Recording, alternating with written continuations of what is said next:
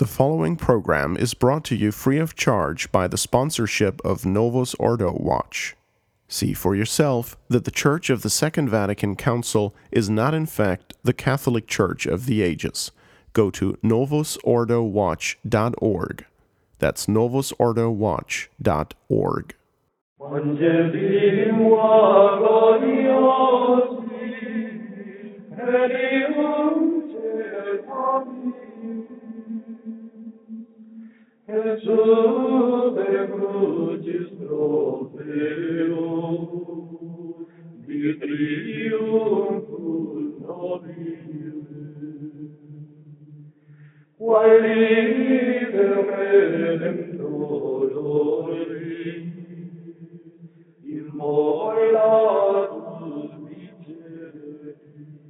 Hello and welcome to Root of the Rot on the Restoration Radio Network.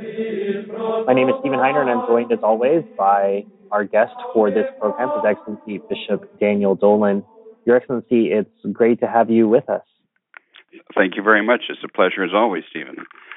We've got a lot to get into, but before we do any of that, I'll let you lead us in a prayer. Thank you very much. In the name of the Father, and of the Son, and of the Holy Ghost, amen. Amen. Hail Mary, full of grace, the Lord is with thee. Blessed art thou amongst women, and blessed is the fruit of thy womb, Jesus. Holy Mary, Mother of God, pray for us sinners, now and at the hour of our death. Amen. O God, unto whom all hearts are open, all desires known, and from whom no secret is hid, cleanse the thoughts of our hearts by the inpouring of thy Holy Spirit, that we may perfectly love thee and worthily praise thee, through Christ our Lord. Amen. Amen. In the name of the Father, and of the Son, and of the Holy Ghost. Amen. Thank you, Your Excellency. You're welcome. So, Your Excellency, this is the French Revolution Part 2. And it was such a massive event. We talked in the last episode that episode might be the most important episode we've done so far. And not to denigrate the importance of this episode, but this is what happens next. Once the French Revolution has happened, this disaster, this catastrophe, we're left with the modern world in a way. It's just been, the explosions have kept going over time, and we are still dealing with the aftershocks of it.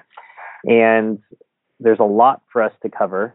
And I wanted to know whether you wanted to start by talking about Napoleon and his spread of these ideas, or the time after Napoleon. Well, let's start with Napoleon, because in a sense, I think we could say that Napoleon is actually the most important part of the French Revolution. That is to say, of course, you have to have the ideas, the revolutionary ideas, those wretched ideas that are still with us today. But how are you going to go from the fire, the bloodshed, the disaster, literally the smoking ruins of French monarchical Catholic society into this brave new world, except by a man like Napoleon? He was a brilliant military strategist. He was perhaps certainly the most important figure of his age, but his real and his enduring and lasting importance is that he's the one who took the ideas of the French Revolution and made them work. He made them practical. I think of two things in his connection. The first of these is that just yesterday, we're recording the show on October 23rd, and just yesterday on October 22nd, the Novus Ordo kept their first feast day. I gag at the words of Saint John Paul the Great. He was the Napoleon of the Vatican II revolution. He, like Napoleon, took these revolutionary ideas and made them into a system. It's interesting, the Novus Ordo Church today is back at the French Revolution. That is to say, all this just blood and gore and attacks and destruction. But somebody has to come along, and somebody will, I'm sure of it, to institutionalize this further degradation of what's left of institutional Christianity. The other picture I have in mind as we begin today, Stephen, is that picture of the famous photograph of Hitler when he was making his victory tour of Paris, visiting the tomb of Napoleon and pausing with respect. The two of them truly were well matched, except that Napoleon's... Kindred Excuse me? Kindred spirits.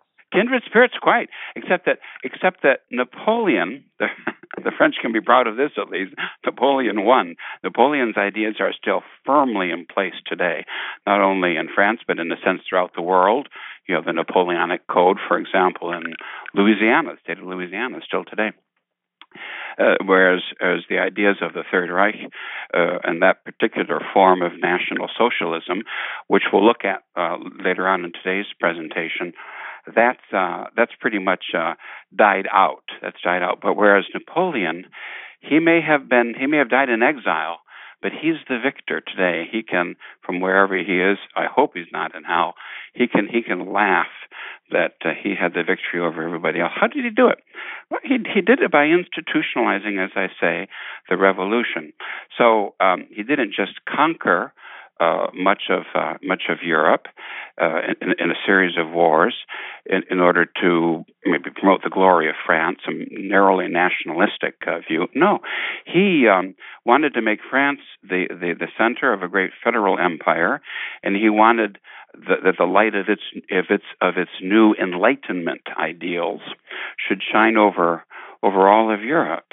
And so by this means, he would destroy what was left of Christendom. That is to say, what they would refer to as feudalism, the feudal, the medieval, well-organized society. Certainly, clericalism, and all of the traditions. Anything that went against their concept of reason and their concept of equality. And the point is this: although that Napoleon was indeed defeated by Waterloo and at Waterloo and all of the rest, nevertheless, he set in motion a movement which would, in effect, destroy Christendom, the Christendom of Constantine and the Christendom of Charlemagne and the Christendom of St. Louis, the King of France. That would all be gone. And this he would do by a series not only of military conquests, but also and brilliant strategies, but also by a firm organization. He would set up native satellite governments. He would choose men, many of them from the lodges, of course, who would collaborate with the French and who would buy into all of these new ideas. They would in turn draft constitutions and laws that would specify the carrying out of the ideas of the French Revolution. That's how Napoleon finally won, and that's how the revolution got out after the initial bloodshed and fires were finished. I use the word, Stephen, I use the word feudal. And probably when American ears hear the word feudal, we're meant to cringe, and it would be akin to the word or the phrase the Dark Ages, because they want to make us to believe that they promoted the legal equality of all persons, but what they truly did was to give the government a complete, untrammeled, unquestioned authority over each individual subject, and all of the carefully defined rights and obligations of Christendom, of medieval society, they were all trodden underfoot.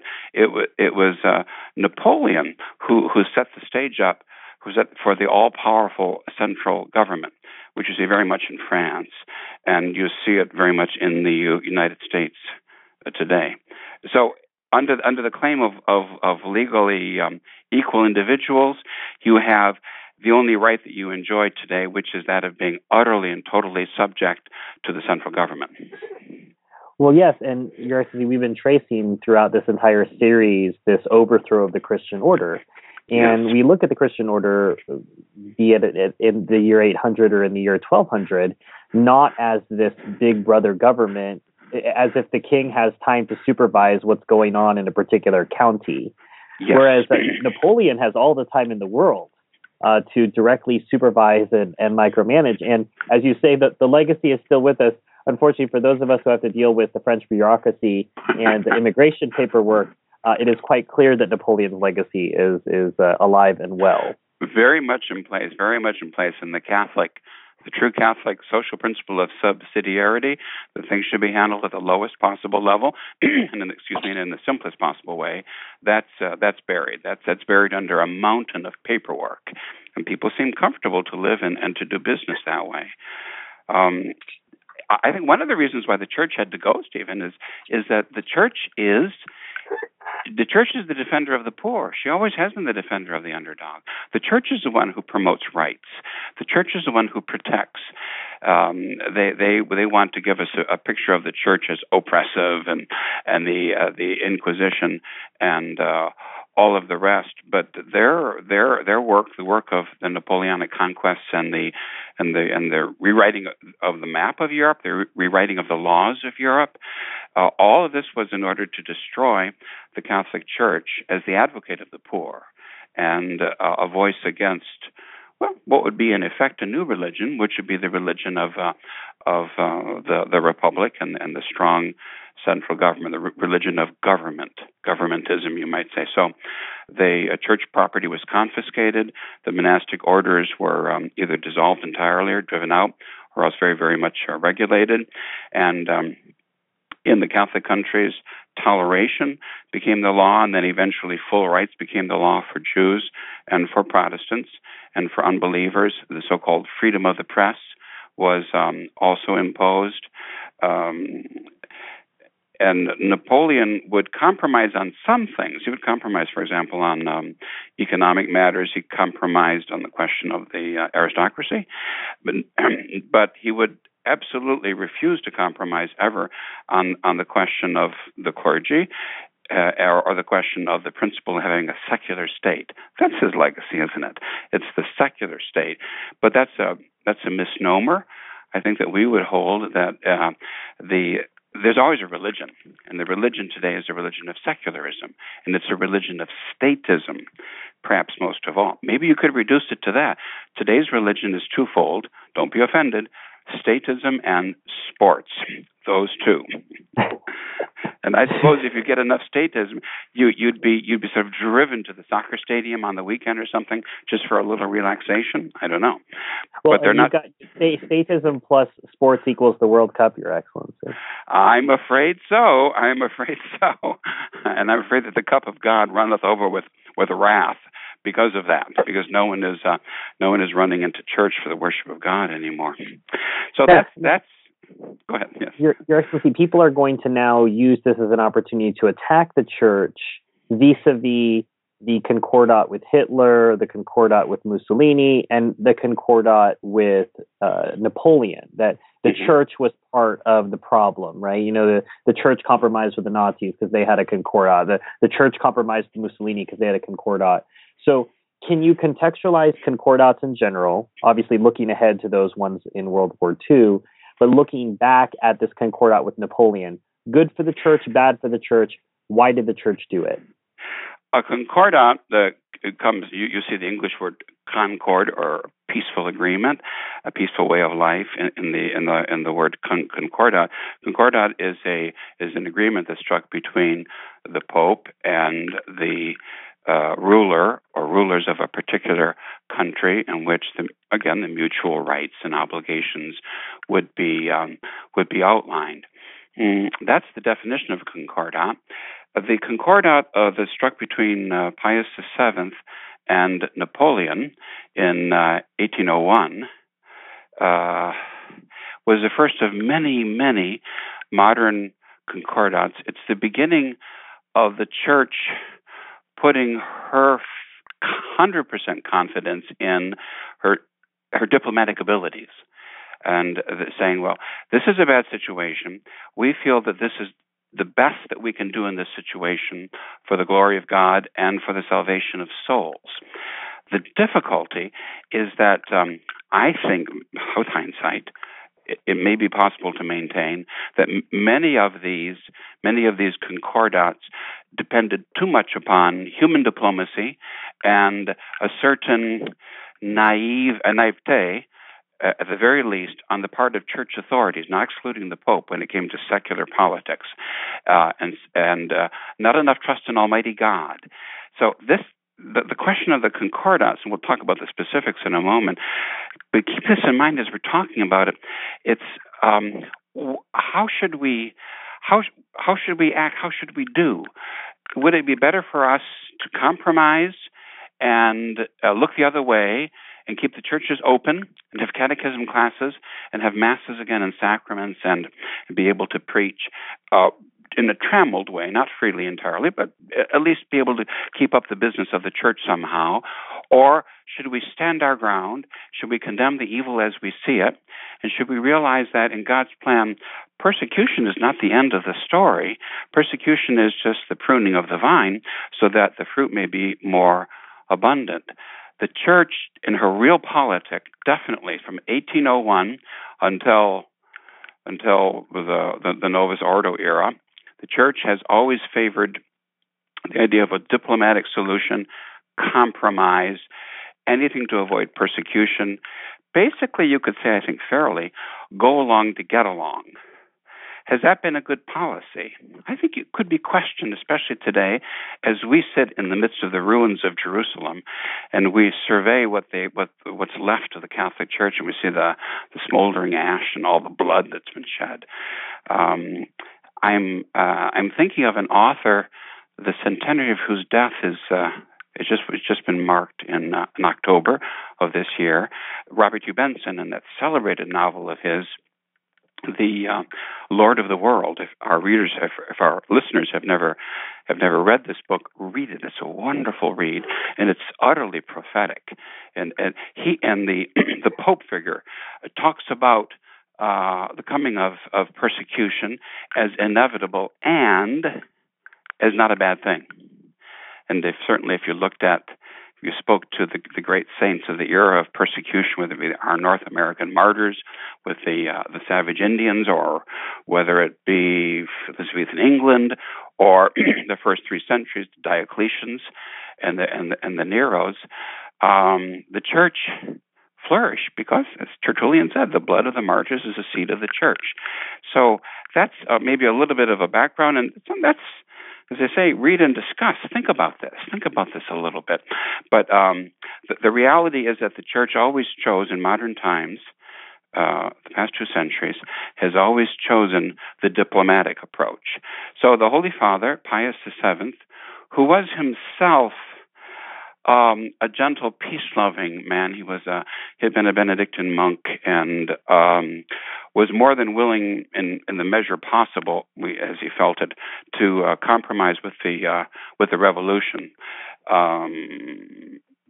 For example, when the revolution came to this city where he was Bishop Imola in Italy, he willingly and right away removed the throne, not the throne, but the canopy from over his throne, just as Paul VI would issue an instruction that be done as a result of Vatican II. And he also gave a Christmas sermon in which he, as much as possible, praised and idealized sort of a Catholic interpretation of the principles of the French Revolution. And that was sort of easy listening for the Freemasons and for the revolutionaries. Well, he wanted very much to see some sort of a compromise in place so that Catholicism could come back to France. And Napoleon wanted that too, because he saw he couldn't make it happen. He couldn't remember, he's the restorer. He wants to put things together and get everything working again. He couldn't do that without the aid of the church, without her tremendous influence, the influence of religion on the common people, the influence of religion in society as the binding force for stability. That just couldn't happen. So they both had an interest in mind, and they went back and forth, and they struck a deal. It's interesting that at some point the Pope, under terrific personal pressure from Napoleon, signed on to a little bit too much, and next day he regretted it, and he withdrew his signature, just as years later Archbishop Lefebvre would do that with Ratzinger in Rome. Would we call that a French maneuver, Your Excellency, withdrawing your signature? It's would be repeated here. I'm not actually familiar with the concept, except that it's happened twice. I don't know how that can work. If you sign something, you sign something. But what do I know? I'm just an American. Well, this is before whiteout was invented. Indeed, yes, unfortunately. But he indeed withdrew his he withdrew his signature. So then finally, they made some sort of a deal. But I think if you're talking about contextualizing the Concordat, you have to say, well, in that, yes, it was quite new because they gave up the right to all of their property, and they accepted in exchange for all of the property now being owned not by the church but by the secular church, the state, that they would the clergy would receive their salaries from the state. But he who gives out the money, he calls the tune too. Of course, it's the one who signs your paycheck after all. And so the state now had to not only agree to the naming of bishops, which Leo X had already done, you might say in a sense giving away the store of all things to Francis I in 1516.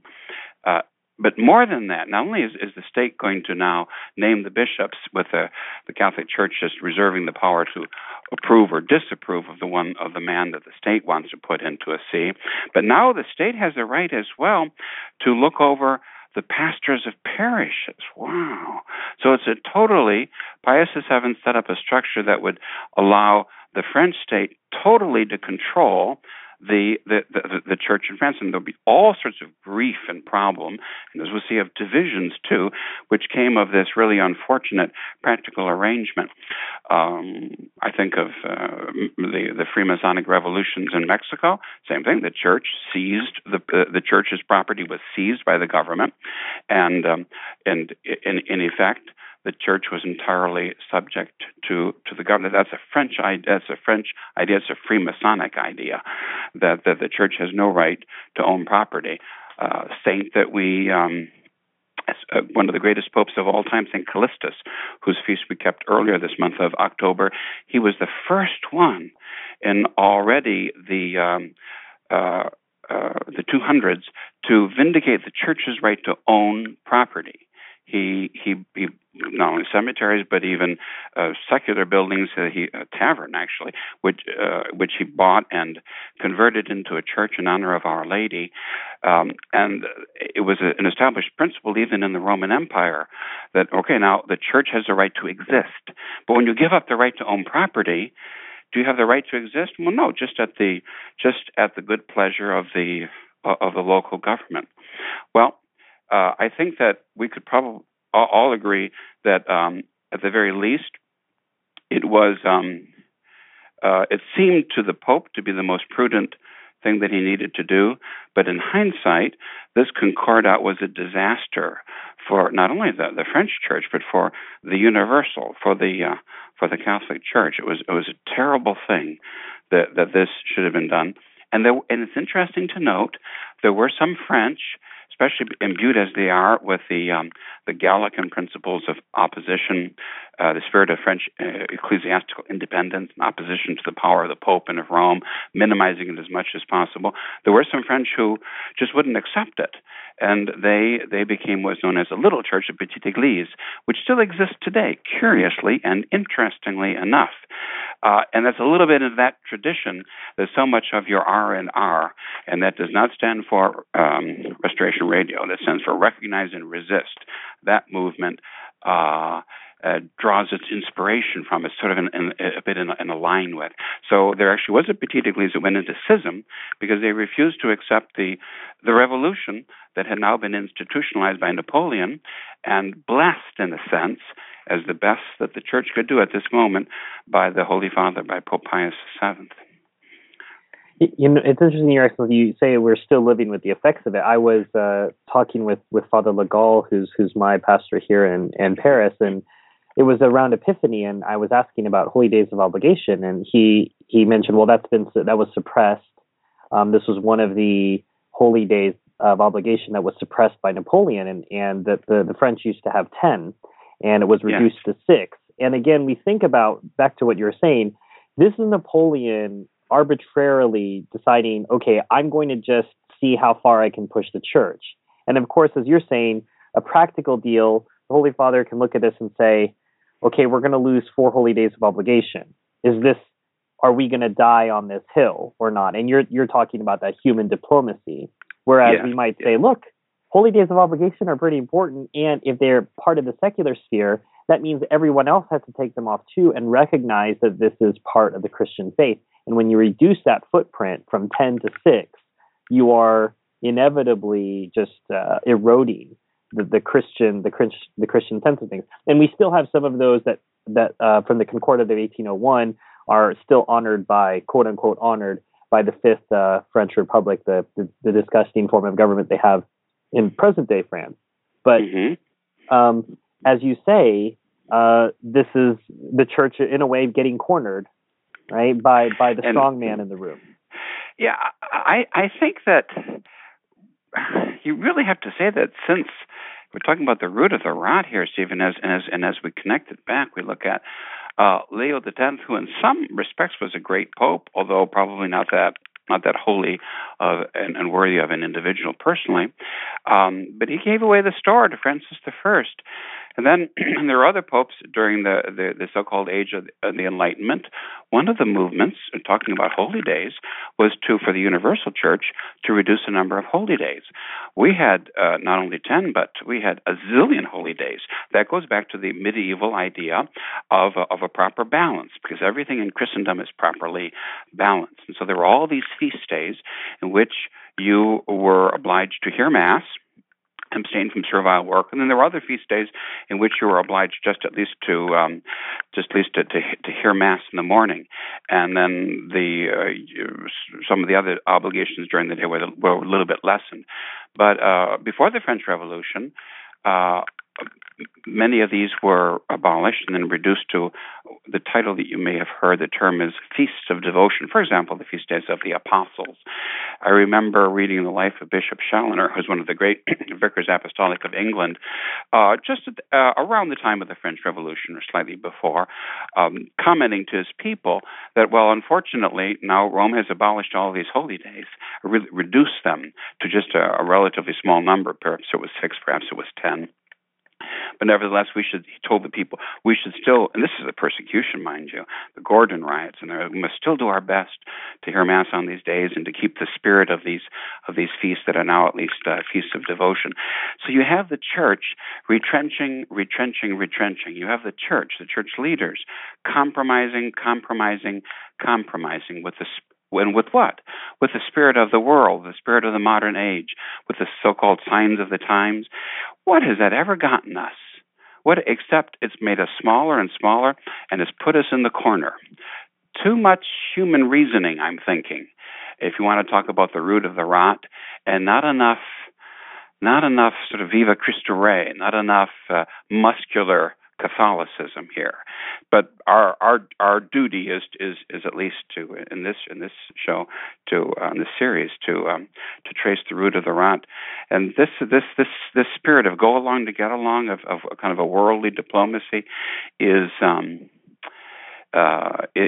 certainly a major player. If you ask the question, how did it happen? Another important point to make here is I think the historical perspective that this series, I hope, will give to our audience. That is to say, recall that this happened even in the Middle Ages with that French king Philip the Fair, his attack upon the Pope, and the false principles of laicism and of nominalism. So we're talking not only France here, but Scotland and Italy and Germany. All of whom made a contribution to this revolution that takes you finally to the institutionalizing of the French Revolution. That one of the distinctions that one could make would be with the other kings with whom the Church, in her prudence, decided to compromise. You were dealing with those who were at least officially or on the outside or externally Catholic monarchs, crowned, consecrated Catholic monarchs. With Napoleon, you were dealing with a man who was more of a Nero than any sort of a Catholic monarch, and who was essentially a pagan because he was essentially a Freemason. And you see that in the whole drama of the coronation of Napoleon. So there's the Pope. He accepts the invitation to go and to crown the new emperor, and once again, meekly sort of hoping for the best out of this particular situation. There's no question, the Pope is told, and his ministers, of having a Catholic coronation ceremony in Mass. No, that there'll be a ceremony, and but we're going to write it out. It was sort of a novus. Interesting. It's sort of like a novus ordo coronation ceremony for an emperor, and then even those rubrics at the end were not followed. And at the last minute, Napoleon seizes the crown from the Holy Father. How symbolic! And he plops it right on his own plunky head. He declares and crowns himself the king. That's the spirit. That's the spirit of modern man, who refuses to submit himself to Christ the King. And this just a foot or two away from the humiliated vicar of Jesus Christ, the Pope, who, impotent, is seated upon his throne. Nothing he can say here, and nothing that he can do. That's the modern revolution, Stephen. I think. Who's the artist? Is that Delacroix? Jacques Louis David. Okay, David. It's David. Yes, it's David. It's seized in David's moment. Look at the expression on the Pope's face. Look at the scene, and it's a picture before which we could well pause and just sort of contemplate the sad reality. The Pope has been reduced to a figurehead. That's what they want, and the king and the high priest, that's Napoleon now. I have a couple of reflection points there, Your Excellency. Mm-hmm. One is, part of our purpose in this program is to try to give people a deep view. You know, when we have Vatican II, we have this recent disgusting synod that just happened.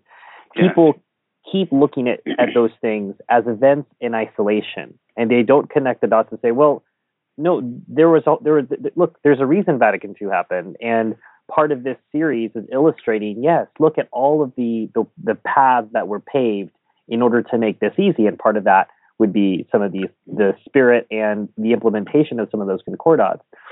The second is, as you were describing that scene, I'm taken back to that huge painting, which is the second largest painting in the Louvre. The largest is the Wedding Feast of Cana. Ah, yes. And which is very funny. That one in its own, it's this Wedding Feast of Cana in a Venetian courtyard painted for Franciscans. That's another story. But that's for another show. But an interesting point. But yeah, David took 3 years to paint that painting, and yes, you can see Pius VII. He looks quite sad. David also did a separate. Our best portrait of Pius VII comes from David. You can see his hand is just forward in a slight blessing. That's all he's here for. He's just here to bless Napoleon. And right. Napoleon himself, as the rewriter of history, had David paint his mother into that painting because his mother was in Rome, because she didn't approve of this empire. She didn't approve of Josephine being crowned empress without having delivered an heir, etc. And this is Napoleon. He is the modern man. He is the self-created. This before the internet. The internet where you can go back and change your blog entry to be correct, and nobody ever knew it was wrong. Napoleon can create this painting, instruct David, make sure my mother is in this painting, even though she didn't come. Or the communists with their early attempts at photoshopping and right. putting people in the Politburo in the painting or out of the painting, depending on their status. The person is no longer there. Yeah, he anticipated all of just something. Remember, just a hat at some point. Just a hat showed up in the picture. Yeah, he anticipated all of this, the use of the plastic arts as propaganda, and brilliantly so. That's yet what is that? That's yet another reason that he's this pagan high priest and pagan ruler succeeded to where Julian the Apostate failed. Napoleon the Apostate was brilliantly successful. He used well all of these means, and before him, the church was silent. Before him, the church was impotent. So that happened, as I say, and I don't think we could stress it too much, was because of a certain naivete about the nature of the revolution, the nature of Freemasonry, and the failure of the church to see that this is now a new age, an age of revived paganism and worse, of anti-Christianity, which will ultimately produce the final the final Antichrist. So you have the church sort of set up for, and you see this in American history too. Less than in French. In French history, you see the church set up for the opposition of the liberals versus the Catholics, or the anti-liberals. Whereas in the United States, while you have that same conflict in the 19th century, I think you can say that almost all the way through, by means of a certain gentleman's agreement, with a few exceptions, just a few German or Irish bishops, whoever would speak about these things would be ostracized and isolated. It simply was not done. So the idea is to go along to get along. And that's the spirit of the Concordat. That's the spirit of the reaction of the Catholic Church, more or less.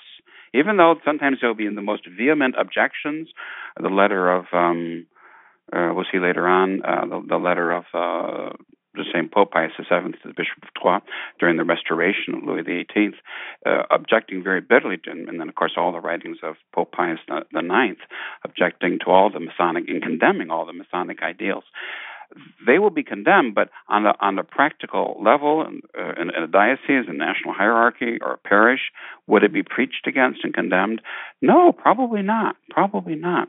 What you're set up for is that the church has now, in effect, by means of the Concordat, the church is now functioning. Sacraments are being given, as I say, confirmation, catechism. All these things are available. Once again, marriages are being blessed, and Catholic social life, family life is slowly returning, not to what it was before, but returning to something, some vision of Christendom. But you're left with this bitter heritage. What's that?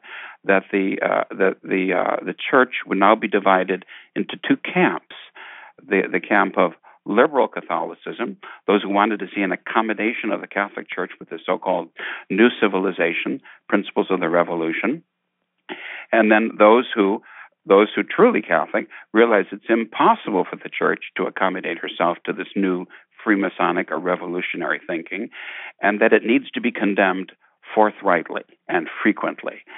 So amongst the liberals will be all those French names, Monseigneur Dupanloup and Lamennais and Lacordaire and Montalembert. And then in the United States, you have characters like Archbishop Ireland, Bishop England of Charleston, North Carolina, the celebrated Father Isaac Hecker, founder of the Paulist Fathers, Cardinal, the long surviving Cardinal Gibbons of Baltimore.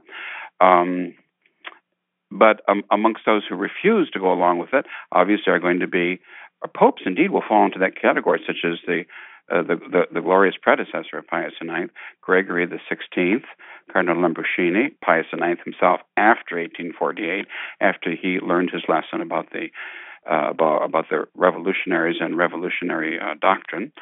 St. Pius X, most of all, Dom Guéranger, the great Cardinal P. And many others, But so you're set up for, well, the Concordat of 1801 set us up for Vatican II, didn't it? Set us up for the so-called conservative or traditionalist versus liberals. And Archbishop Lefebvre historically would fit very much into the camp of the Catholics who refused to go along with the revolution, but if so many others could have promoted it for so long, despite the best efforts of St. Pius X, it's because of Pius VII. This is the legacy of the Concordat. Well, and I want to come back to tie this off at the end of our episode today, but it's probably a good time for us to talk about the horrible ideas that were spread by the march of Napoleon's extremely effective army. So we'll move from history to the intellectual life, and we're going to talk about the army of isms. Yes, isms. We are now in a world of isms, and what we want to do now, Stephen, is simply to define and discuss briefly, and sort of an overview, many of these isms that we've spoken about before, and we will have occasion to speak about more in other shows. But we have to give just some definitions, and then this is time to, as you would say, Stephen, to eat your spinach, or as my teachers used to say, put on your thinking cap, because we have to get into philosophy, and we have to get into horrible, ugly modern philosophy. So, but we have to have at least some idea, because you'll every now and again, stay with me here, because every now and again the penny will drop and say, oh yes, I know this or that example, because remember, ideas matter. The bad guys realize that ideas matter. We Catholics have to also realize that. The first ism we want to speak about is the modern German philosophy, with transcendentalism and pantheism. This is all rooted in the philosophy of Immanuel Kant, or Kantism, which in return has its roots in nominalism. We've spoken about nominalism earlier, the great influence it had upon Martin Luther, and its unfortunate introduction into the Catholic world already in the Middle Ages. So Kant carried nominalism a little bit further, and maintained that human knowledge consists only in what he calls phenomena, a knowledge of appearances, and these things can be organized by our own mental categories. That's what you can know, just categories of the mind. But you can't really. The idea always is the same. The mind produces reality. There's no such thing as an out there objective reality. Because if knowledge doesn't come from out there, it just comes from inside, from us, from ourselves. This leads to another ism, which is called idealism. This makes the ideal prevalent over the real. Kant's followers understood the consequences of all of this, and this becomes then what they call German transcendentalism. Some big German names like Schelling and Fichte, they go along with this. For another show, and for a more talented philosopher, would be a very interesting discussion of the infiltration of the traditional movement, and particularly the Pius X Society, by Kantism and Fichte, by means of Father, the second Superior General of the Pius X Society, Father Schmidberger, who was a trained follower of Kant and Fichte, and somehow it was able to claim with a straight face, and I suppose still today does, so do some German sedevacantists, that no, this is not in any way opposed to Catholicism, and this is the only valid philosophy. Go figure. But all this is going to lead to it's important to talk first about this. It will lead to so many other modern errors: evolutionism, modernism, Marxism, and subjectivism, perhaps most of all. Our next ism to look at is a sort of a twofold evolutionism. If you even Protestant conservatives, American speakers and ministers have realized the effect, the incredible and very, very harmful, deleterious effects of evolutionism in our world. There is what we call an idealistic evolutionism, and then a materialistic evolutionism. Continuing along with the ideas of the subjectivism and Kant and the rest, we have Hegel. He is very, very important for understanding how what Bergoglio calls the Leo, the mess, the chaos. The Novus Ordo Bishop of Providence, Rhode Island, just said the other day, well, he says he believes in the creation of chaos, and he's sure done a good job. That's interesting.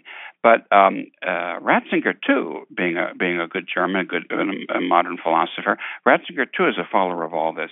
We call it the Hegelian dialectic. It sees all of reality in a constant flux. And the way you're going to get to something, this is their modern idea. See it in practice in the Conciliar Church, with Ratzinger establishing a high church movement, with Bergoglio seemingly reducing everything to fighting and bitter chaos, rioting in the streets almost. The idea is that you have a thesis, and then you have so the thesis would be, say, the natural law: marriage lasts until death, or a marriage can only be between a man and a woman. And then that's opposed to the antithesis: oh no, there must be pastoral practice and mercy, and they love each other. They should be able to get married and be able to share the bread and wine at our Eucharist every week. That's the antithesis. And then there's a seeming world war or riot in the streets. What comes as a result of all of this? they believe, that's their reading of history based on their philosophy, you get a synthesis. That's what they're after. You get a new synod document. Yes, well, you'll get 1 year from now, and it'll be quite different from what's going on now, because that's when Napoleon, he sort of steps out of his sepulcher at is it Les Invalides? Is that where he is? Yes. That's where he reposes, the poor soul. He's going to step out of his sepulcher. He's going to step out of all six coffins he's entombed in. Yeah. That's right, exactly, one after another, and he'll join all the rest of these modern demons and say, yes, see, we have institutionalized the revolution. This idea of, we're just speaking about our isms so far. I want our readers to see, or our listeners rather, to see, to think through and realize the importance of ideas. Now, but there's also, and not to forget, a material or materialistic evolutionism, and of course, right away, one would think of the Englishman Charles Darwin. And those ideas, the ideas of evolution, evolutionary truth, and their philosophical underpinnings are immensely important for understanding the modern world and the modern mentality. And of course, this is one of the greatest and the most indisputable of doctrines, joining perhaps even global warming, I don't know, as truths, and the Holocaust as truths that are never ever to be questioned, much less to be denied. After evolutionism, then we go to something maybe a little bit more general once again. You've heard the term. It's rationalism. Since Kant glorifies human reason, there was a whole tendency in 18th century philosophy to make that applied to religion and to oppose it to supernatural revelation. That gives us the rationalists, who deny the possibility of miracles and any form of a true supernatural revelation at all. Remember, that's a Masonic idea too, because God is the deistic God. He's out there. He doesn't really intervene in human events. We believe in a God, but not a God who's part of history. And then there are also those who there often will be in all of these isms those who take a little bit more of a gradualistic approach. So we have what was known as the semi-rationalists, those who accept they accept Christian dogma, but maintain that everything could be explained by reason. Pope Leo XIII, in his condemnation of Americanism, would point that out as one of the evils of this school of thought, that everything in Catholicism could be explained by human reason, and therefore was supremely reasonable, and Protestants should therefore join this new version of Catholicism. This is back in the 19th century. Then we have positivism, another ism. This is Auguste Comte, who just extends the work of Kant. Now he dies in 1842. So he's taking us into the 19th century. He denies the possibility of having any form of metaphysics. He denies that there are any final causes, that there's any absolute at all. That knowledge for him consists only in certain facts and the relation of one fact to another, and that theology is to be dismissed as that's just a primitive way of explaining natural events. Our next ism is pragmatism. This is interesting because it touches a little bit, Henry James said, the American character and the American mentality. This is a way of translating those high ideals of idealism into the practical order. This is taking something very theoretical and trying to making it very, very practical. What's that? Remember, that's the work of Napoleon. Idealism's basic principle is that the mind precedence over physical reality. You can see that in the curious American sect, Christian Science. The 19th century, they were extremely popular because these philosophical ideas were well received and extremely popular. The pragmatists said that the will to power is the principle of existence. Life is merely an instinct to obtain power. So pragmatism influences everybody from the founders of Christian Science with the phone in her coffin, Mary Eddy Baker, right, all the way to the Übermensch, the Superman, Friedrich Nietzsche. Profound influence on German thought, and that leads you to Hitler, who was a great admirer of Nietzsche. And as I say, there's an American connection too. William James identifies the truth with what works. If it works, it's got to be true. There's something sort of deeply American in that viewpoint. Whereas for the French, they would simply dismiss it. Whether or not it works makes no difference at all, except it'd be one more thing for the French to argue about. But as long as it's an idea, then we'll discuss it, or we'll fight each other over it. Whereas Americans would rather set aside all the ideas. Imagine we're going from idealism now to a seeming opposite, to pragmatism. If it works, it must be good. Let's accept it and try to impose it as an answer. Next, ontologism. This is again, it's this idea of idealism, which touches theology to a certain degree. Being in general is now just being. Is now identified with divine being. Man is born with an immediate knowledge of the divine, and this knowledge is expressed by the use of the verb to be. I admit, when we talk about ontologism, Stephen, that we're getting a little complicated, but I want to mention it because it certainly is a philosophical movement of the 19th century, very important, particularly because you have one of your Novus Ordo saints who was a famous ontologist, Antonio Rosmini, the founder of the Fathers of Charity, the Rosminian Fathers. His philosophy was condemned by the Church later on under, I think, St. John Paul II, if I'm not mistaken. He was totally, that saint we're putting quotation marks, he was totally rehabilitated, and Rosmini himself was proclaimed a saint of the Novus Ordo. So those are some of the philosophical trends and philosophical schools that affect us still today, that reach across the ocean to the New World, and which are sometimes in their roots, in the tendrils that they send out, the branches that they sprout, seemingly opposed to each other. But there you have it. That's a little bit about modern thought.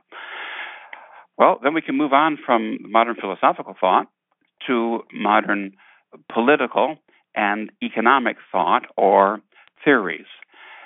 This takes us to a definition of the word liberalism. You hear people describing themselves or describing each other as liberal. What do we mean by that? So we're going to talk about the classic meaning and then the popular or received usage today. Liberalism is a political theory, and it is an economic theory too. Concerning politics, it applies these bad Enlightenment Masonic ideas that we've been speaking about in this series to politics and to religion. Classic liberalism is very close to the modern movement of libertarianism, which is pretty much out there today in many conservative circles. And it's interesting to see what the links are here. It enshrines freedom, libertarianism does, as does classical liberalism, as an end in itself. It holds that human beings ought to be free to do whatever they want to do as long as they don't cause any physical harm to someone else. I think you can say that's pretty much of a definition of what we call libertarianism today. And furthermore, that left to themselves in an atmosphere of perfect liberty, human beings will always manage somehow to choose the right thing, and that society will benefit as a result of this overall. Classic liberalism calls for freedom of the press, freedom of speech, freedom of religion, all of these freedoms that have been so eloquently and frequently condemned by the true Catholic popes, especially in the 19th century. One of their mottos is a free church in a free state, and they see the state, a state which is indifferent to religion, leaves religion alone almost entirely, as an ideal state. That's all of this is on paper, but the reality is that all of this is used as a key and as a ploy, as a means of actually achieving exactly the opposite, the total subjection of people by a hypocritical presentation of these so-called liberties. Well, that's liberalism as a political theory. Liberalism now, from an economic point of view, holds that the very best form of economics is, we've all heard that for that French phrase, laissez-faire. It's laissez-faire. I think that's the correct pronunciation. Let them do it. Literally, it means let them do it. Economy, in which the government doesn't intervene in any way at all, but permits everyone to find his way in some sort of economic free-for-all. The centralized economies of many states under socialism, national or international socialism, and even in certain countries, France in particular, would contradict this pure liberal, or we would say today libertarian philosophy. From liberalism, we can move on to its logical consequence, which is socialism. We'll look at socialism in and of itself, and socialism as a national socialism, or socialism as an international socialism, and finally the movement of what we call internationalism itself. Socialism holds that the people are sovereign, and that great dogma of the French Revolution, everybody is equal. All are equal as citizens, and that nothing can get in the way, this is important, between the state and the individual. So you have to have an all-powerful state, and then you have the individual standing before the state. There's no church. There are no rights. There are no guilds. There are no customary laws that are going to deflect the death ray of the state as the state surveys the individual citizen in the name of equality. Interesting. This all-powerful state makes laws then for every aspect of human life, and there's no other institution, not even the family, that has the right to make its own rules. And you see this in practical application of vaccinations, to homeschooling issues, to religious issues. We'll probably see it in the matter of gay marriage sometime fairly soon. So our first aspect about socialism is to consider that it leads to an all-powerful state. We're not looking so much about the question of how the all-powerful state seizes and then redistributes the wealth. No, that's secondary. The main thing is the all-powerful state, no intermediary between it and we say it's citizens, but really we mean its subjects. National socialism is also known as fascism. We see it in the movements in Italy and in Germany, with Hitler and with Mussolini. Often, National Socialism is confused with something good or something sort of conservative and for the old traditional values. But actually, they were socialists. So they were part of this revolution, and their main interest, however, as socialists, was not, as I say, the redistribution of the wealth or even the central control of the economy by the government. The main interest was the all-powerful state that would dictate, with no appeal, every aspect of the life of the individual, whether it be economic or family, social, or religious, educational. That's National Socialism. Then we have to look at communism, which is, that distinction, by the way, I find very useful when it comes from Father Fahey. We have to look at communism, and that gives us international socialism. It's a form of socialism in its more radical form. Some forms of socialism, especially national, by no means require the abolition of private property, but only its control by the central government. Now, pure communism demands that all property and all means of production should be owned and controlled by the all-powerful state. So when we're talking about creeping socialism, that's where we're going with this. And well-known communists were, of course, Karl Marx and Engels. Then the connection that we will make later on between this and a militant anti-religious atheism gives us the modern movement of communism today.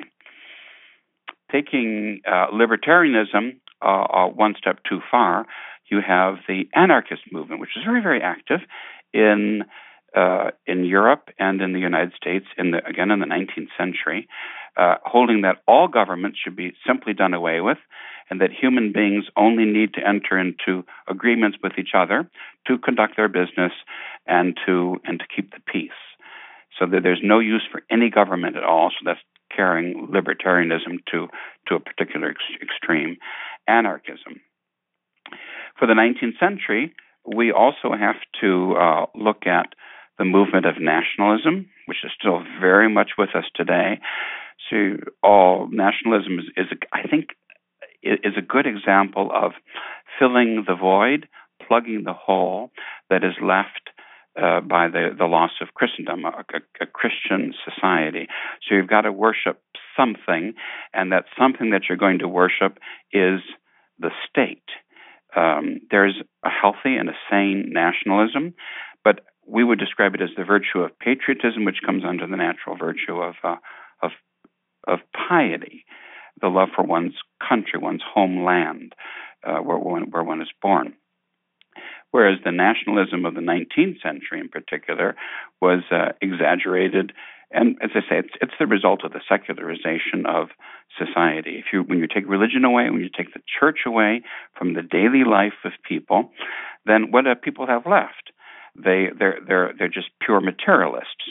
So they have to have some kind of an ideal, and that ideal, of course, is going to be the state.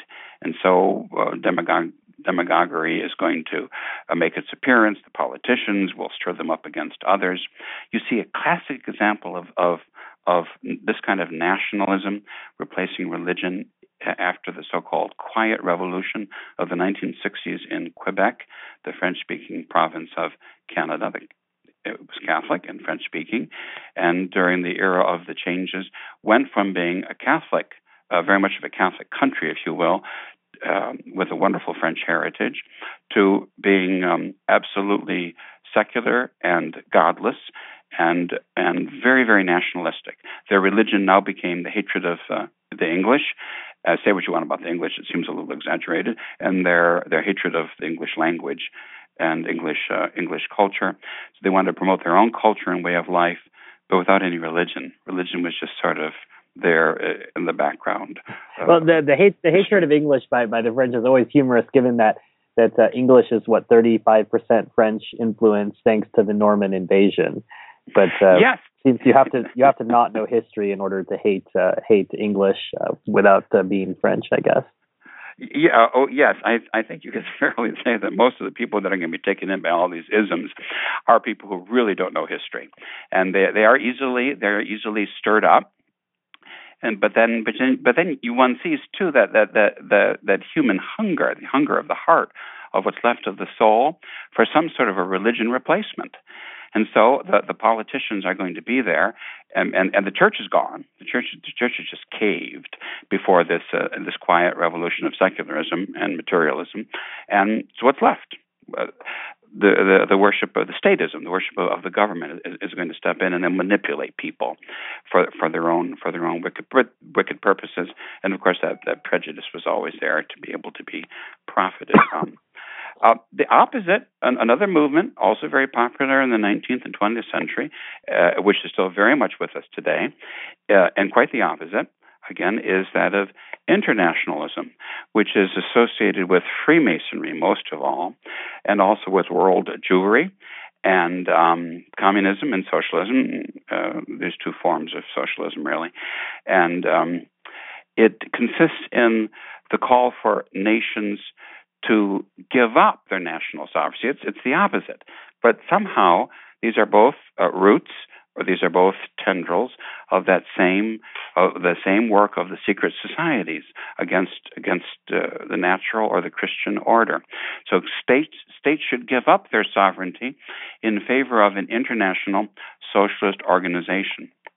After World War I came the League of Nations, which was not interested in hearing anything from the Pope or giving the Pope a seat. And after World War II came the United Nations, which received, curiously enough, a blessing from the Pope, from Pope Pius XII, who hoped for the very best from this humanistic and nationalistic gathering, not seeing probably what its real roots were, or its real and its true wickedness. So that's the movement of internationalism. And then we have, last of all, another word which is always bandied about, democracy. This is the natural result of the ideas of the Enlightenment and of the French Revolution.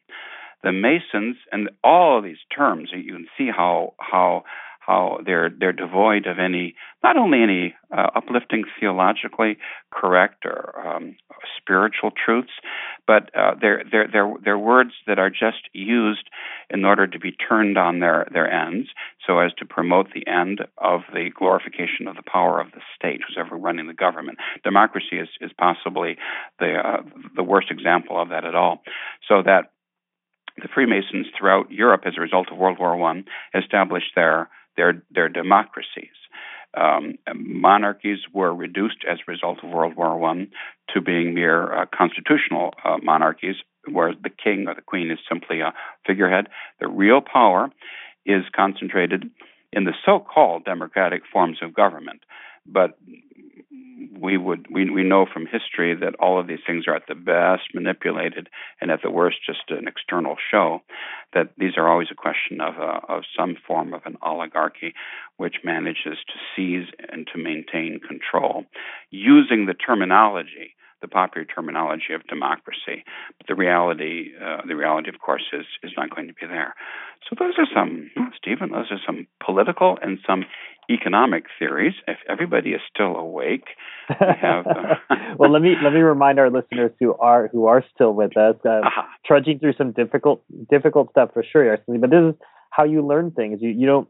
Nothing worth knowing is easily spoon-fed. It's something that's going to take engagement, and it's going to take some work. And for those who are listening, it's a reminder that Root of the Rot is a production of the Restoration Radio Network. All rights are reserved. Any duplication without explicit written permission is forbidden.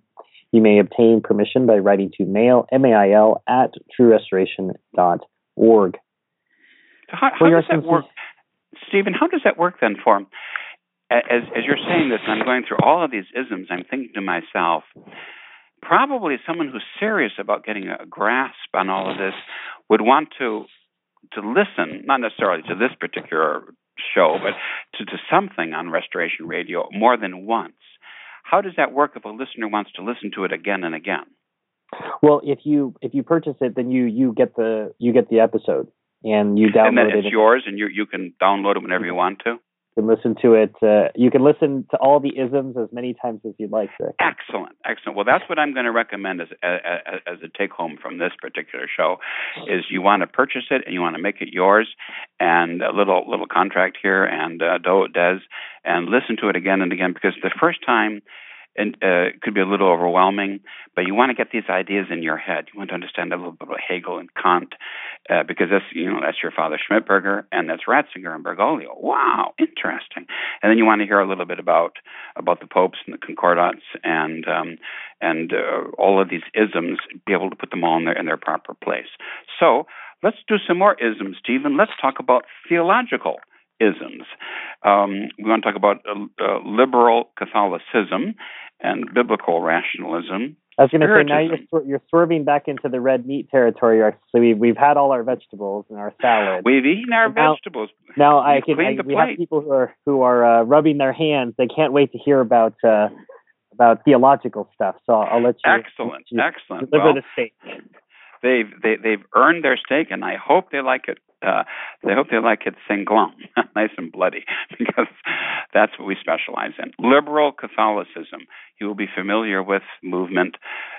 Simply stated, the movement seeking to adapt the faith, Roman Catholicism, revealed religion, to the principles of the French Revolution, which calls for a state which is indifferent towards religion, the ideal being a so-called free church and a free state, which would theoretically leave the Catholic Church free to function as it pleases, but in reality leaves the Catholic Church far more chained than ever she was during the Christian centuries, which preceded the French Revolution. We move from that just a brief dusting of liberal Catholicism to rationalism, biblical rationalism. We talked about rationalism and semi-rationalism in a philosophical or a general sense. Now we want to speak about this trend, which is a trend really towards impiety and a refusal of the gift of faith, which leads to eventually, followed faithfully, will lead to a denial of all supernatural revelation, even the very possibility that there should be supernatural revelation. So you got the rationalists always have to be on the scene to demythologize, that's their phrase, demythologize sacred scripture, whether it be the crossing of the Red Sea or Noah's Ark or whatever it might be, to give everything a rational explanation, every kind of a supernatural event. And Stephen, I just read the other day, and isn't this interesting, that yes, somebody came forward to demythologize Fatima and the miracle of the sun. How could the miracle of the sun have occurred? Because there's no scientific evidence of anything like this. There were just all those hundreds of thousands of people that witnessed it. That was all. Well, a certain Stanley Jackie, who was a Hungarian, a winner of the Nobel Peace Prize. He was a Benedictine father, and a great scientist, I think, considered so in his own right. He provided the world with a demythologizing of the miracle of the sun, if you can believe it, in which somehow he's got ethers and he's got weather movements and light and all of these explanations, so that he's managed to cobble together so as to pass muster in the modern world. Because as we all know, everything must be demythologized. The idea that God, the maker of all, should actually work a simple miracle of the sun that's not in their categories. And because it's not in their categories, they would not even consider it. So someone has even attempted to demythologize the miracle of the Son of Fatima. Theosophy, we've heard that on Francis Watch, the idea that for the feeding of the 5,000 people were just carrying their own bread. And our Lord was just encouraging them to share. Right? They shared it with each other. That's one of Bergoglio's few dips into the pool of modern scriptural rationalism. But that's I guess maybe it's like you might say that's one of the things he remembered from his classes in the 60s, and he likes to repeat it. Theosophy and Spiritism. These were two very, very strong movements in the 19th century, United States, England, very much so, but also in Europe. Kind of died out, and you don't hear that much about it, but Theosophy was certainly still active in this country, even during the time of the changes you would hear about it.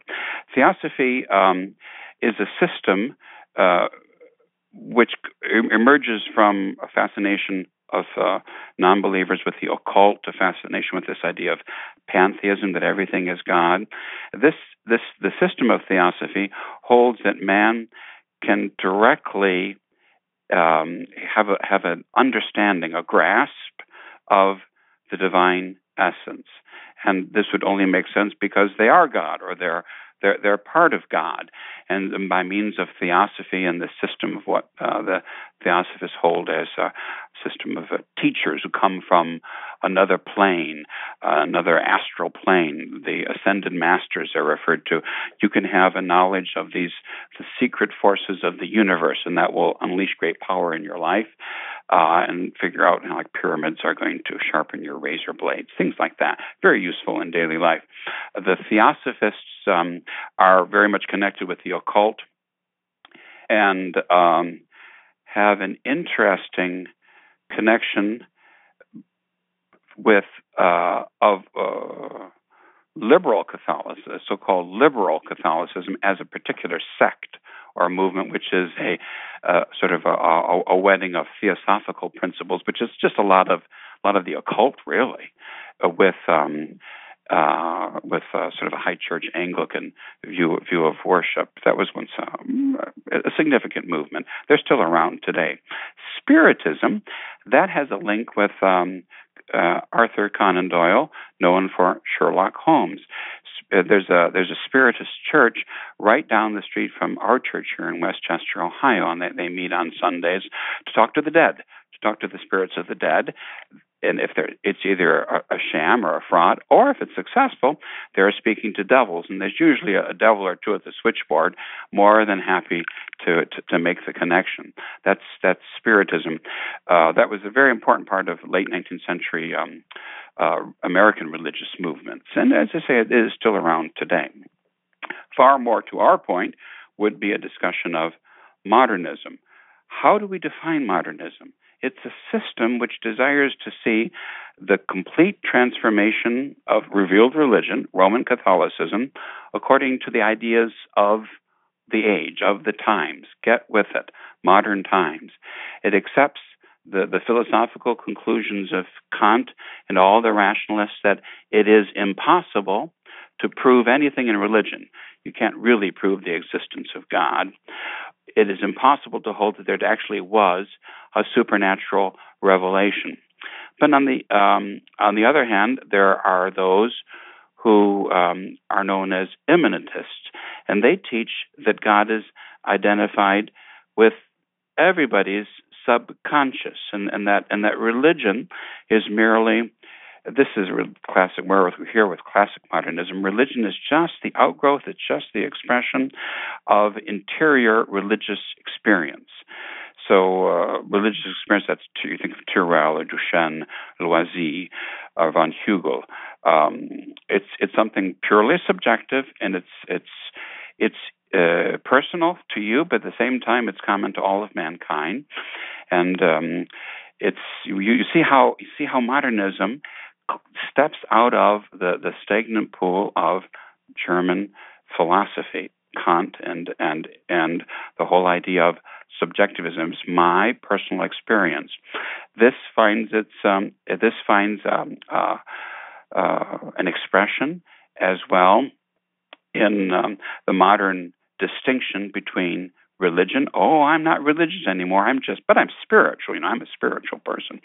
That all is a flowering of modernism. Old Catholicism. Now, Old Catholic or Old Catholicism, that's a contradictory term if ever there was one. Those liberal Catholics who rejected papal authority, and in particular really chafed at the idea of Pius IX, his boldness in calling an ecumenical council to define the always held Catholic teaching of papal infallibility. They wouldn't accept it. And so some of them broke away, especially in German-speaking countries, founded a movement known as Old Catholicism, claiming that they were holding, what the Catholic Church had really taught all the way through. But really, it's what the Catholic Church was subjected to during the era of the Enlightenment. Ignaz Dollinger is considered the founder of the Old Catholic movement, although he didn't actually do that himself. Others did, but it uses his name. Amongst their positions are, it's Old Catholicism is really yet another form of R&R, recognize and resist, isn't it? That is to say, they recognize the man as the Pope, but they resist him because, like the R&R people, they believe in freedom of thought in theological matters. We don't have to submit ourselves to the Roman Pontiff. They also promoted anticipated many of the changes, the marriage of the clergy, the vernacular in worship, and a classic modernistic approach towards theology. There are still so-called old Catholics around today. Because of their free system of the consecration of bishops and the ordination of priests, they are at the source of many people who enjoy playing church and have what's known as home churches. And so very often traditional Catholics might come across, just by chance, some sort of a chapel or church or an advertisement for a group that is, we would say, old Catholic. That is to say that it's somebody who's a plumber and then he wants to be a priest on the side. And he might present himself as a traditional Catholic attempting to say the Latin Mass, or he might present himself as a modern Catholic, and he might not even be he. It could be a she.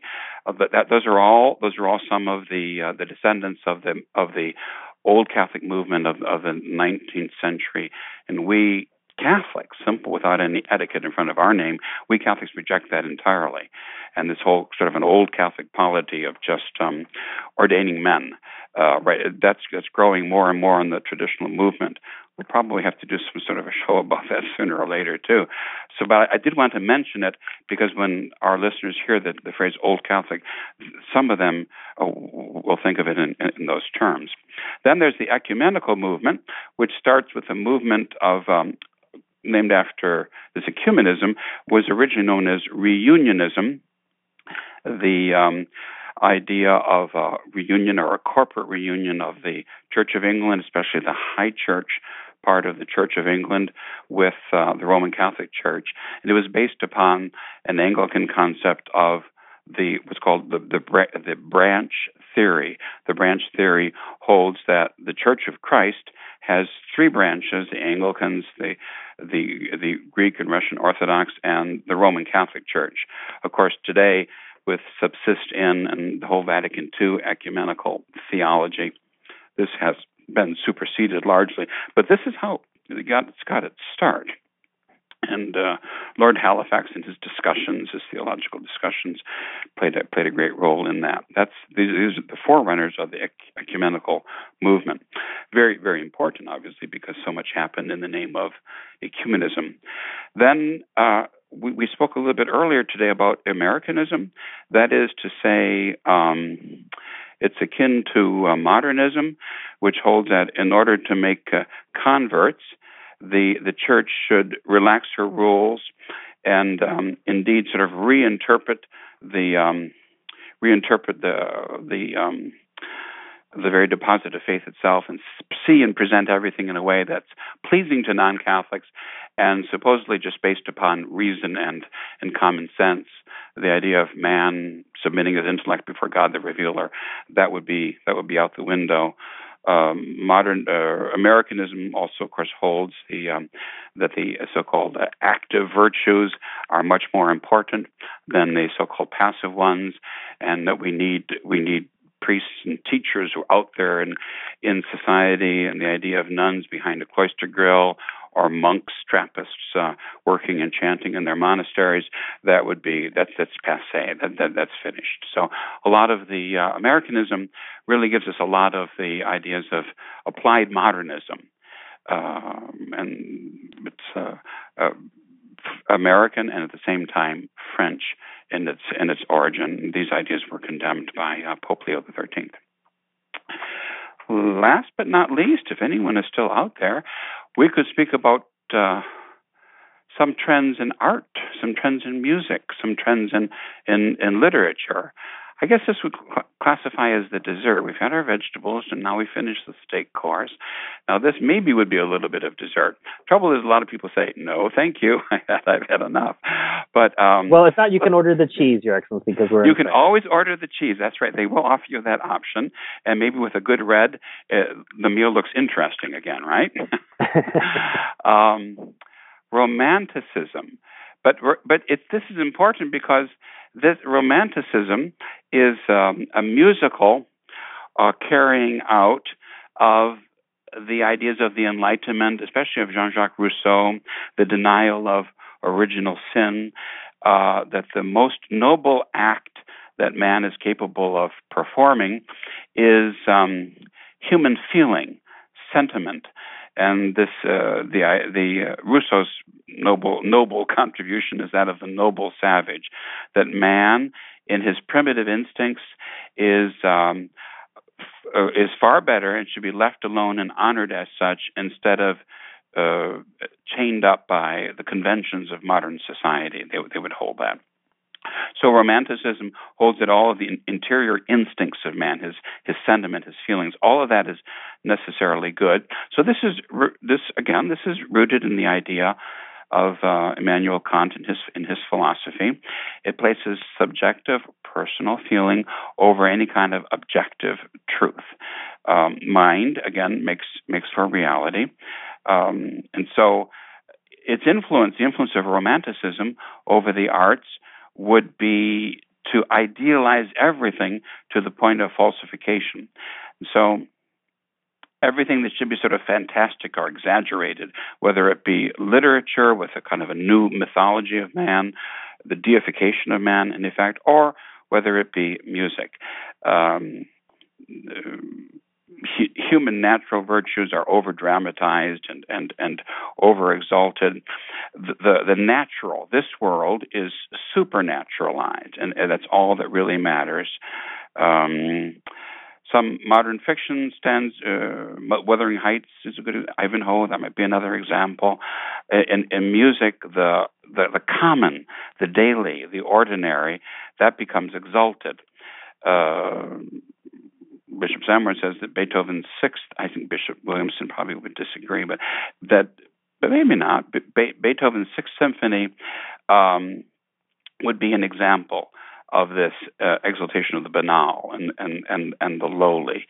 Schiller's Ode to Joy, memorialized in Beethoven's Ninth Symphony. Berlioz' Symphonie Fantastique would be another example of that. That's a little bit about Romanticism in music, feeling, sentiment. That's what you're going for. That's what you've got to feel good. So you can see how the connection between that and modern music and modern entertainment in general, or the modern so-called arts in general. As regards art, you find, again, the idea of the glorification of the ordinary. That starts with the Dutch. That starts with the Northern European painters after the Reformation. They couldn't paint saints anymore, so and Madonnas. So now they're going to paint landscapes, and they're going to paint wealthy burghers and glorify the people who commission their paintings, glorify money and domestic scenes. But then at the same time, there will be the glorification of the Revolution itself, because that was the big theme during so much of the last 2 centuries. So you have Delacroix, his Liberty at the Barricades. Bergoglio would like him because he portrays human liberty as big and messy, sort of, and but at the same time glorious. And this is what we should look up to. This is what we should exalt. This is what we should view all of this as noble. So in the modern movement of Romanticism, you have the idealization of false virtues and of all the movements really of the lower nature, that's eventually going to deliver you to the concept of the anti-hero, the cultivation of people's vices in literature and in art. And for this reason, the modern movie star is glorified in the public eye, since he's the source of, he's done something so-called supposedly important on the screen in some dramatic or emotional sense, and he leads a dramatic life off the screen, and so therefore we should sort of abandon our lives to follow his very immoral life and be interested in it. And we end up with the glorification of all human vice as our chief means of entertainment. Romanticism, that's an important ism. It explains a lot about what's going on in music and art and literature in the modern world and today. Romanticism is linked by means of Immanuel Kant and idealism with another movement in art called Impressionism. This departs from the idea of representational art, classical and realistic. Now it's going to be the artist's personal or subjective impression, his impression of the forms. Remember Kant talking about all you can know are the forms.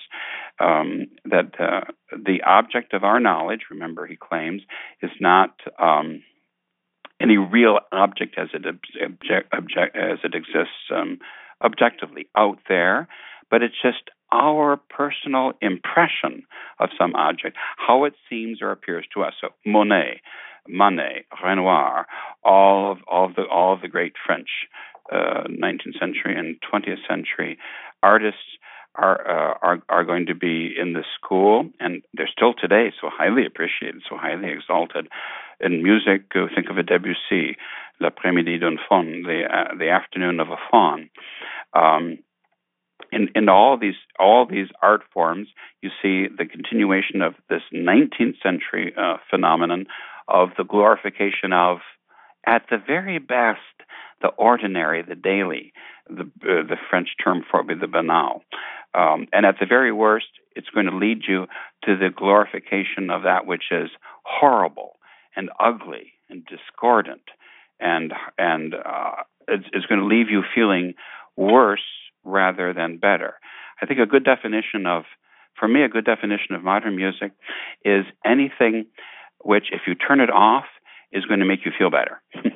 And the definition of classical music, anything which is good, is that when you listen to it, it makes you feel better. It elevates you. It inspires you. But modern music, you just want to turn it off. And modern art, you just want to turn away from it. I think Impressionism is sort of the artistic version of Vatican II. That is to say, there are all these vaguely nice notions, and you should really appreciate them, but there's nothing there because it's designed in a very subjective or personalistic sense, and as a way of trying to appeal to everyone. So it's like Oakland, Your Excellency. There's no there there. There's no there there, exactly. I'm afraid so. Music. Your Excellency, I wanted to say at this point, some people might be shifting around in their chairs, whispering to whoever they're listening to the episode with, but I like Beethoven, but I like Monet. Does His Excellency mean I'm not supposed to like Monet? If we're talking about the root of the rot, are we discovering some rot in our love of this music and our love of these types of art? Absolutely. Let's be fair and go back a little farther back in history, and consider Mozart. What good Catholic would not proclaim as totally and absolutely glorious the masters of Mozart? Yeah, Mozart was a Freemason. He was a member of a so-called Catholic lodge, but he was a Freemason. So you don't have to feel guilty for liking Mozart, and you don't have to feel guilty for liking Beethoven, but you should know how it went. You should know, literally, the root of the rot. And you should know, too, a little bit about what, particularly Beethoven's Sixth Symphony or the Ode to Joy. You should know the effect that has on you and what he's really glorifying. And you should know if the next time the Monet comes to your local museum and you feel rather virtuous and highly cultural because you've gone in to see it and you're really appreciating it very much, or you're making a pilgrimage not only to Saint-Denis but also to Giverny, and to see the wonderful gardens that inspired all of this great impressionistic art. You should know you should put it into context, as we tried to contextualize earlier in this program, the concordats. So to put this into context, just understand that. No, in se, this is not to be condemned. There is much in se, in and of itself, which would have to be condemned. But see, we're on the slippery slope here, people. See where we're going with all of this. Put it into context, and then, because the point of this series is to enable you to answer the question, how did it happen? Well, Monet and Beethoven have something to contribute to the rot, just as much as Immanuel Kant or Napoleon, or the great Freemasons of the Enlightenment, the Encyclopedists. That's all. So please don't feel guilty if you enjoy your Monet. So you're just saying that the rot's just a little prettier, Your Excellency. Yes, the rot is, yes. Well, as a matter of fact, it doesn't smell so bad. There's no stench.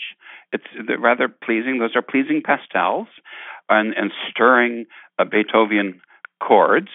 But if you put it into context, actually you'll see it in a different sense from now on. And there should be at least one slight pause for an interior shudder, and maybe you might want to step back. Well, it's fascinating. Your Excellency, thinking about what you're talking about, just listening to those pieces, I'm juxtaposing two in my mind, both of which I was blessed to attend with some clergy. I saw Beethoven's Ninth. I've seen that performed twice, and I've seen Mozart's Missa in C minor. Mm-hmm. And the contrasting feelings, don't want to get too deep into feelings, but the sentiment that's aroused when you're sitting, listening to a mass, and how you feel like you're floating up somewhere. Yeah. And listening to Beethoven, and I'm ready for someone to put a torch in my hand, and I'm going to go march in the streets afterwards. Yes, to the barricades. Yes, exactly. Yes, I'm ready. I mean, tell me whatever I'm supposed to be protesting. I'm ready after this music, and it's pedantry. I mean, it's telling you, the music is telling you what to do. It's just that, now we have they play records backwards, and, Pink Floyd is telling you to go burn a house down or something. And that's demonic, and everyone sees that that's evil. But, if you're refined and you're sitting and you're in a suit and you're in a concert hall and Beethoven's telling you, well, it's okay then. And isn't that haven't you touched upon one of the really great themes of the challenge of being a Catholic? That is to say, if you've got some grungy, long-haired hippie type who's preaching communism at you or having a demonstration in the street, it's very easy to hold your nose and walk away and condemn them as quickly as possible. If you are sitting next to somebody who's well-scrubbed and well-dressed, and you're in a concert hall, a rather beautiful concert hall, perhaps with gilding and crystal lights and chandeliers and everything, and they're doing some wonderful classical music, isn't this what we're fighting for? Isn't this part of the great civilization of the West? No, this is part of the problem. So it's a two-faceted problem, pro minimo, for the very least, and our audience needs to be able to recognize that. If you don't, you'll be taken in. That's why the importance of considering the root of the rot. So those who have money and who have power and who love beauty, or some version thereof, are often going to hit upon things that will seem very appealing to us, whereas the real ISIS revolutionary chopping off kids' heads will just reject it entirely and out of hand. But pause, step back, eat your spinach, and think about the links here. And by all means, do think. That's very important. See, as you were talking earlier about Beethoven, I thought to myself, two B's here: Beethoven and, yes, Bergoglio, because the idea of wanting to run out to the barricades, right, get a torch, and that's Bergoglio's much beloved concept of this Leo, the chaos. That's what he wants, and it's an odd thing, isn't it, that soon after he took over the Vatican, he refused to attend a concert that had already been scheduled, and he made a big deal about his humility and was sitting and listening to classical music performed in a concert. That's for princes, and he wasn't a church prince. He was busy, creating a little chaos someplace else. But that's modern music. That's Beethoven. You're right. You've got your finger on it. That's what it's about. It's to move us towards this stuff, whereas good music moves us in an entirely different direction. I think of Bach's Mass in B minor and the magnificent Kyrie, how that lifts the soul up in this plea for mercy before God's throne. Entirely different feeling for it. I think directionally, Your Excellency, it moves us up, not forward. Not in the direction of progress, right? And that's why it has to be rejected out of hand as something just of another age or for princes, I guess. But last but not least, just a little bit word about the final utter degradation, which still appeals to the cheat sheet to the modern wealthy classes, but this is where, fortunately, no traditional Catholics, no true Catholics are going to be deceived. Abstract art and atonal music, this movement of Impressionism we've been discussing last of all, was just the beginning of this radical departure from objectivity, from objective truth. The principle that the mind dominates reality and is itself the source of reality. So this idea of Immanuel Kant and all the subjectivists, it's going to find its ultimate expression in art and in music. So the artist portrays his subject in some grotesque form. That's Bishop Sanborn's phrase, and that's perfectly true. And that's modern art, isn't it? Some grotesque form that you're meant to ooh and ah over and pay perhaps hundreds of thousands of dollars to possess, say, a Picasso or a Jackson Pollock.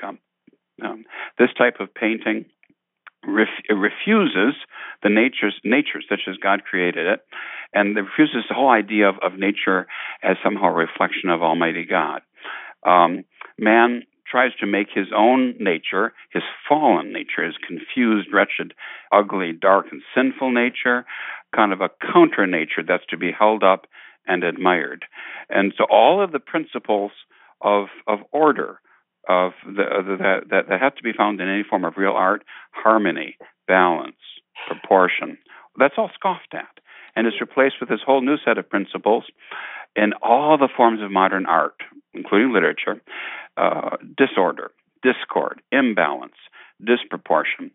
So you see it. You see it then in the arts, an actual representation of these awful philosophical ideas, just as you see in a modern Novus Ordo service, a modern Novus Ordo church, the exaltation of what? The banal at the very best, the ugly, the offensive, the aggressively revolting, right in your face, because that's the philosophy, the theology. Now you're going to see its actual expression in representational art or music or writing. Same thing is going to be, it's this diabolic love of the ugly for being ugly. And other people are supposed to really ooh and ah over it. And the same thing, of course, last of all, will be in music. You've got Arnold Schoenberg or Stravinsky, the development of the atonal music. The classical and the 8-tone scale is now discarded for a discordant 12-tone scale, which could vary with each piece very, very subjectively. The whole classical metric system is altered. Everything has to be offbeat, out of proportion, imbalance. Everything else of the Novus Ordo loves to have everything off balance in their sanctuaries, in their ceremonies. There's a reason for that.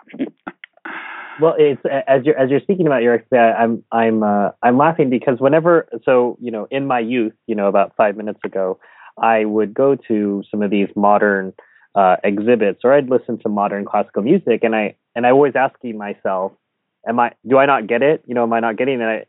Over time, I've come to realize that modern art needs commentary because it's so horrible. It's these emperor's new clothes, right? Well, you need commentary. It's sort of like the Novus Ordo needed commenters because they needed to explain to you how terrible their service was. Mm-hmm. And so all these people are wandering around these modern art galleries and they're looking at a Rothko, which is this black rectangle. Yes. And I'm looking at it. I look to my left and to my right at other people who are looking at it. And I'm thinking to myself, people are trying to make people feel like they're dumb, like they don't get it. Mm-hmm. Like, oh, well, you don't get it. Right. And a hallmark of modern art is you need an explanation. And I suppose that's the beauty of Catholicism, Your Excellency, is it's the art of the obvious. Yes.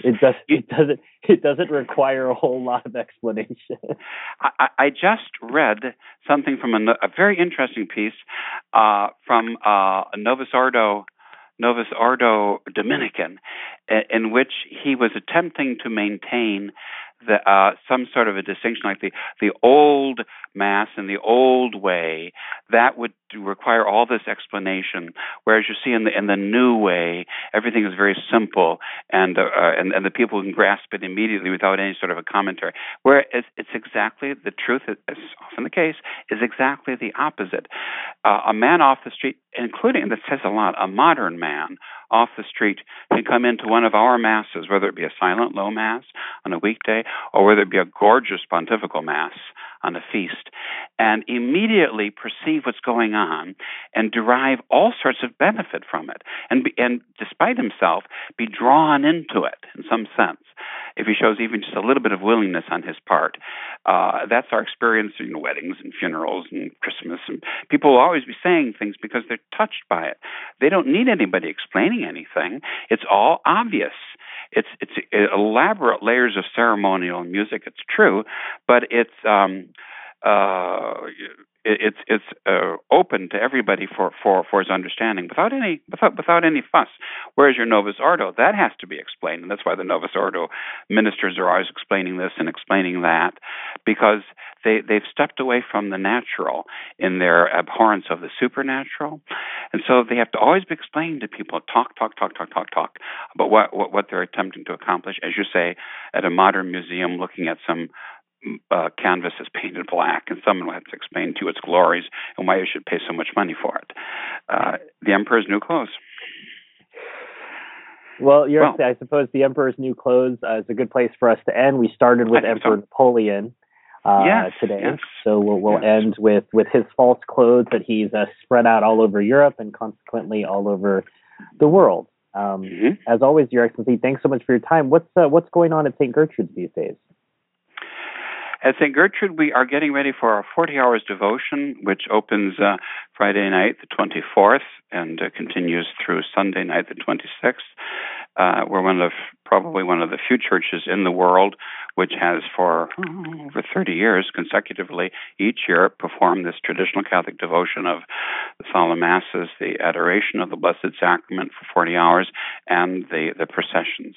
So that's, for us, that's a very, very important part of our life. And then that, of course, will lead into All Saints and All Souls, the Holy Day Masses, the double Vespers, the Vespers of this year will be the Vespers of the Sunday that lead into the Vespers of the Dead, and then the opening of the observance of All Souls on Monday, November 3rd, with the possibility of the faithful gaining the so often indulgence known as the Toties Quoties, as long as, and I hasten to point this out since you have given me an opening, as long as they pray according to the mind of the Church. The Pope's intentions simply mean the exaltation of the Catholic faith, the propagation of the faith, the suppression of heresy, and peace and concord amongst Christian princes, and in general, the needs of the Church. That's what that phrase means. And when you say your Our Fathers, 6 Our Fathers, Hail Marys, and Glory Bees, that's what you're praying for. And each time you visit a church this year it's noon on Sunday, the 2nd, through midnight on Monday, the 3rd, you may gain a plenary indulgence under the other usual conditions as well, of course, for the poor souls in purgatory, and they certainly do need our assistance. And you're reminding people, Your Excellency, that you don't have to have a pope in position in order to take advantage of this indulgence. Absolutely not. That must be one of the 10 most popular false notions or misunderstandings amongst traditional Catholics today. But no, not required at all. Not part of the system, no. All right. Good. Well, Your Excellency, as always, thanks so much for your time. We look forward to having you on our next episode where we'll talk about some more rot. More rot, and next time we want to talk about the fire that Freemasonry set throughout the whole world and some of the great conflagrations, the practical modern results of Freemasonic and Enlightenment thinking. Thanks so much for your time, Your Excellency. You're very welcome. God bless you. All of us here at the Restoration Radio Network would ask that if you found our work, this episode, to be informative, helpful, in any way beneficial to you and to your faith, please consider sending a note of thanks to the clergy who help make our network worthwhile. If you have any questions for His Excellency on this episode or any of the past episodes, you can write to him at rootoftherot@truerestoration.org. Remember that above and beyond material contributions, the most important donation you can make to our work here is prayer. Please think of offering a rosary, a mass, or even an Ave for our work the next time you pray. For the Restoration, I'm Stephen Heiner. May God bless you.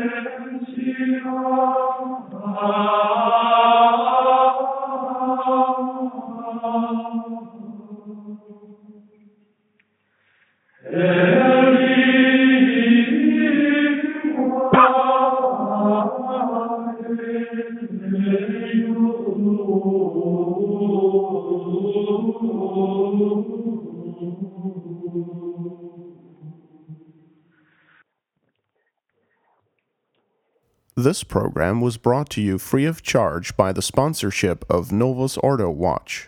See for yourself that the Church of the Second Vatican Council is not in fact the Catholic Church of the ages. Go to novusordowatch.org. That's novusordowatch.org.